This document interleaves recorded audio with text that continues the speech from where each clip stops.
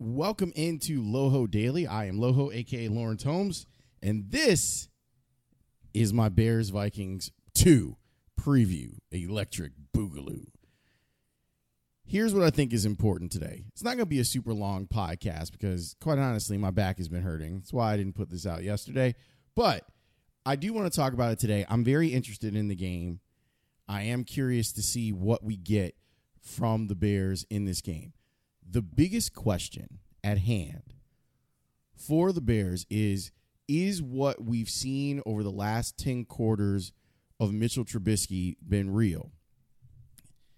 Now, I believe that if you look at what happened in the second half of the Packers game, you had a team that was a little disinterested because they had gotten out to such a big lead. And then you look at the two defenses that they played against over the last couple of weeks.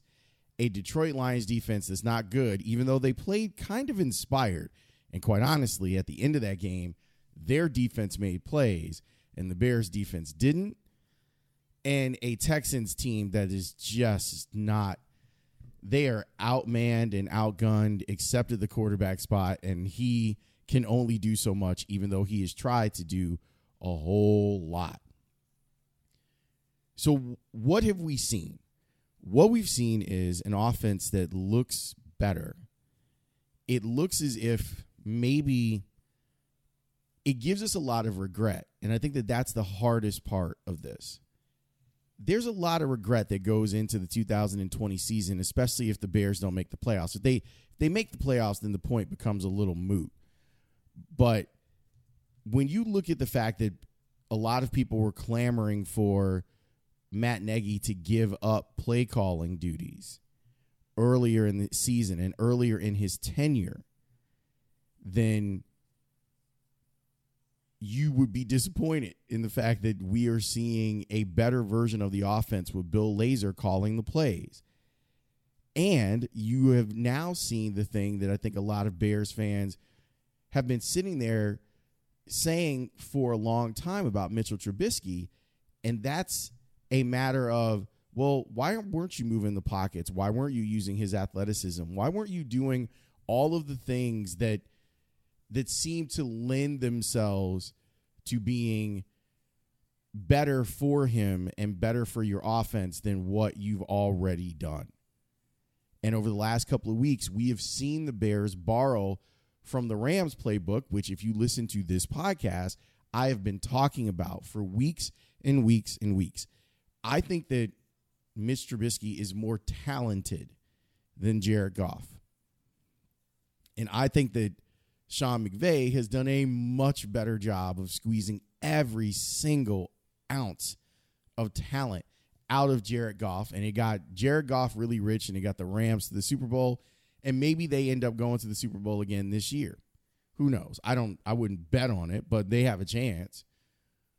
With the Bears, you have seen over these last 3 years, everyone asked for, okay, there can be more. There can be more stuff that you can do with Mitch, and you can try to counterpunch when they try to take away some of the things that he does.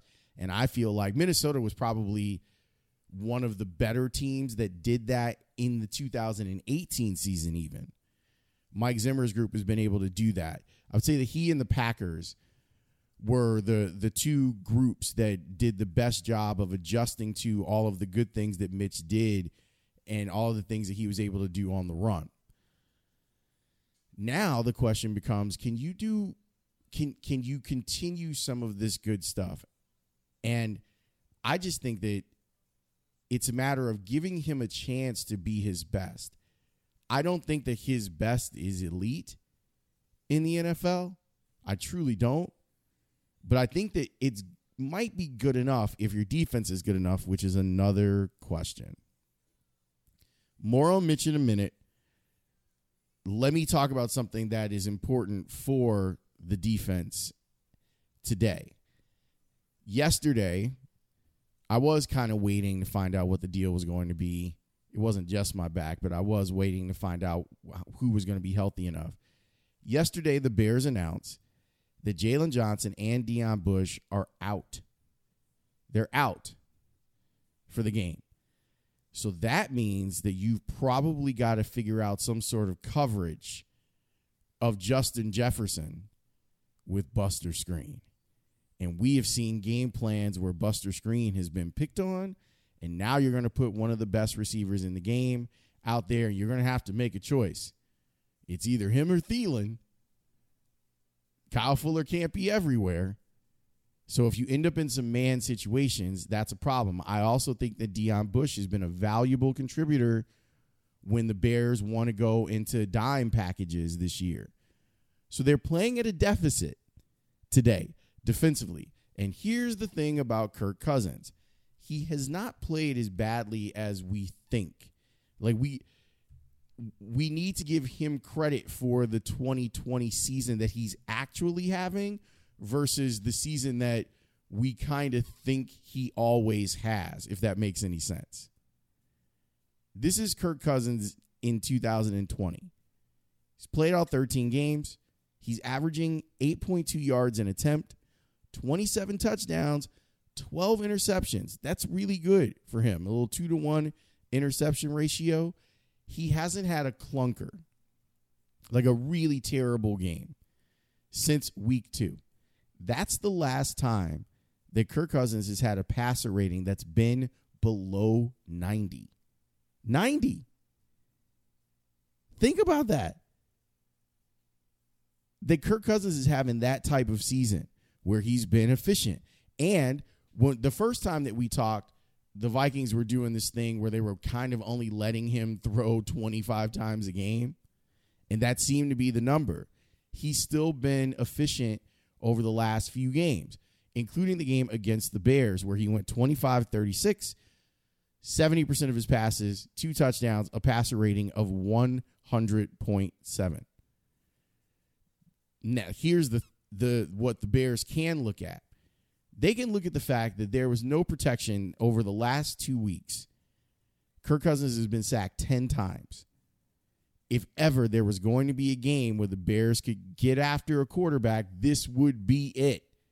If you still want to keep your playoff dreams alive, here's your chance to do it. Because that offensive line is a little bit battered, and where they're not battered, they're not very good. They've given up 82 yards of sack yards in the last 2 weeks. Kirk Cousins has been getting beat up. And you know how bad it is? His yards per attempt went from 12 to 6 in the last 3 games. It's letting you know the defenses are doing a good job of getting after him and getting after the Vikings offense. Still, overall, he's been better than what he usually is.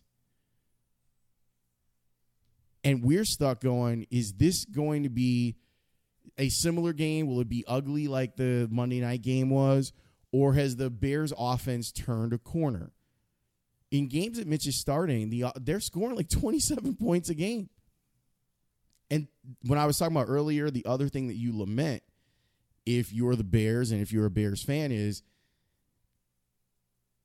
going away from Mitch made sense in the game against the Falcons. Would it have made sense for them to let him start again? Did they stay with Foles too long? Granted, Mitch got hurt when they were out here having him do his Taysom Hill impersonation against the Saints. But did they wait too long to give him another shot? Is what we've seen sustainable? And I don't mean for the 2021 season and beyond. I'm really just looking at this 3-game sample. Can they get the same type of production out of Mitch that they've gotten? Because if you're telling me they are, if you're convinced that they are going to get that, then I give him a good chance, and I give him a good chance of doing well and making some money for himself, and I give the Bears a really good chance of making the playoffs. The Packers are still going to play for something. I know people are holding out hope that they're not playing for anything. Aaron Rodgers is playing for an MVP. It's important to him. And the 1 seed is more valuable than ever, and the Saints are right there with the Packers. So I think they're still going to be playing for something. So you can't count on them just lying down. And even if you could, would you want to? So we'll see. This is a good test today. I'm excited to see if what we've seen over the last 10 quarters is real. The Vikings defense is not good. I mean, not great, but they're better than what they've seen over the last few weeks. So we'll see if Mitch and the offense can match it. I'll have a post-game podcast on House of L. You should go check that out. I appreciate you listening to the previews. And I will do something on Twitter for the score after the game is done. So make sure that you are following at 670 The Score, and you can follow me at Lawrence W. Holmes. I'll have a post-game 2-minute game note report for you as soon as the game is finished. Have a wonderful Sunday.